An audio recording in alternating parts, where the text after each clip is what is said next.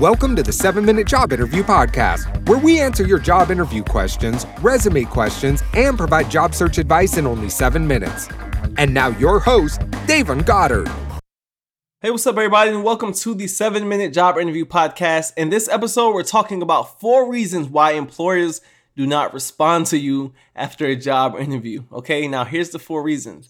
Now, look, guys, I know this has happened to a lot of people. You go into your job interview, you get all of the questions you were expecting to get, you prepared well, you nailed the answers, your interview was praising you for being so impressive, you killed it, you asked your good questions at the end as you departed, the interviewer seems impressed in you, they gave you their business cards, everything's good to go, right? Then a week goes by, a month goes by, and you're thinking, what the heck happened? They didn't even call me to tell me anything. They seemed interested, so what happened? Well, here are the 4 reasons why you probably did not get a call back. For one, they're not interested. Simply put, they're not interested, okay? If you're not hearing back after a job interview or you're not getting a response to emails, then it could be that the employer is not interested. Maybe you don't feel like, maybe you didn't do a very good job, or maybe it's just someone who's more qualified for you, okay? It happens. And I know that even though employers interested in you during the interview, it does not mean anything. You know, if they have some sort of interest, I kid you not, they will keep you in the loop on the hiring process. If they really, really care about you and they really think they want you, they're going to tell you, hey, we're in the next steps. Hey, we're interviewing. They're going to tell you, okay? If you're being ignored, then that's probably a bad sign. Number 2, they hired someone else. You know, this is a very common factor. Employers are not going to reach out to you most of the time and say, hey, we hired someone else. Sometimes they may send out an automated email, but most are not going to take the time because they probably interviewed a ton of people. And as I mentioned, someone else was probably just more qualified than you and they got the job. The 3rd reason, they're probably still interviewing and negotiating. Now, this is probably one of the top reasons you didn't hear back. Now, interviews are still in process. Think about this.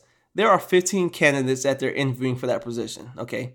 You have no idea if you were the first person to get interviewed or the last person to get interviewed.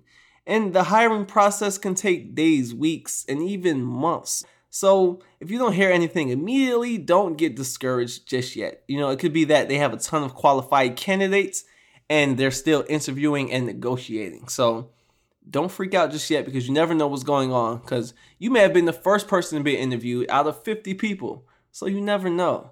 And lastly, the position was delayed or discontinued.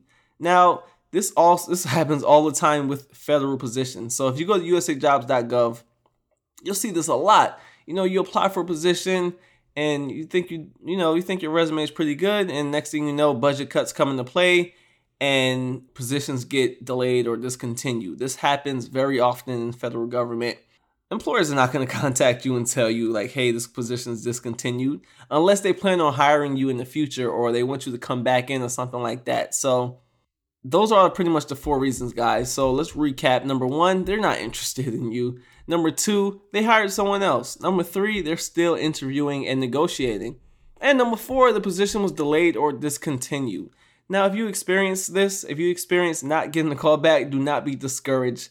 You know, over 60% of job searches end in this experience. So do not freak out. Now, also, there are actions you can take, okay?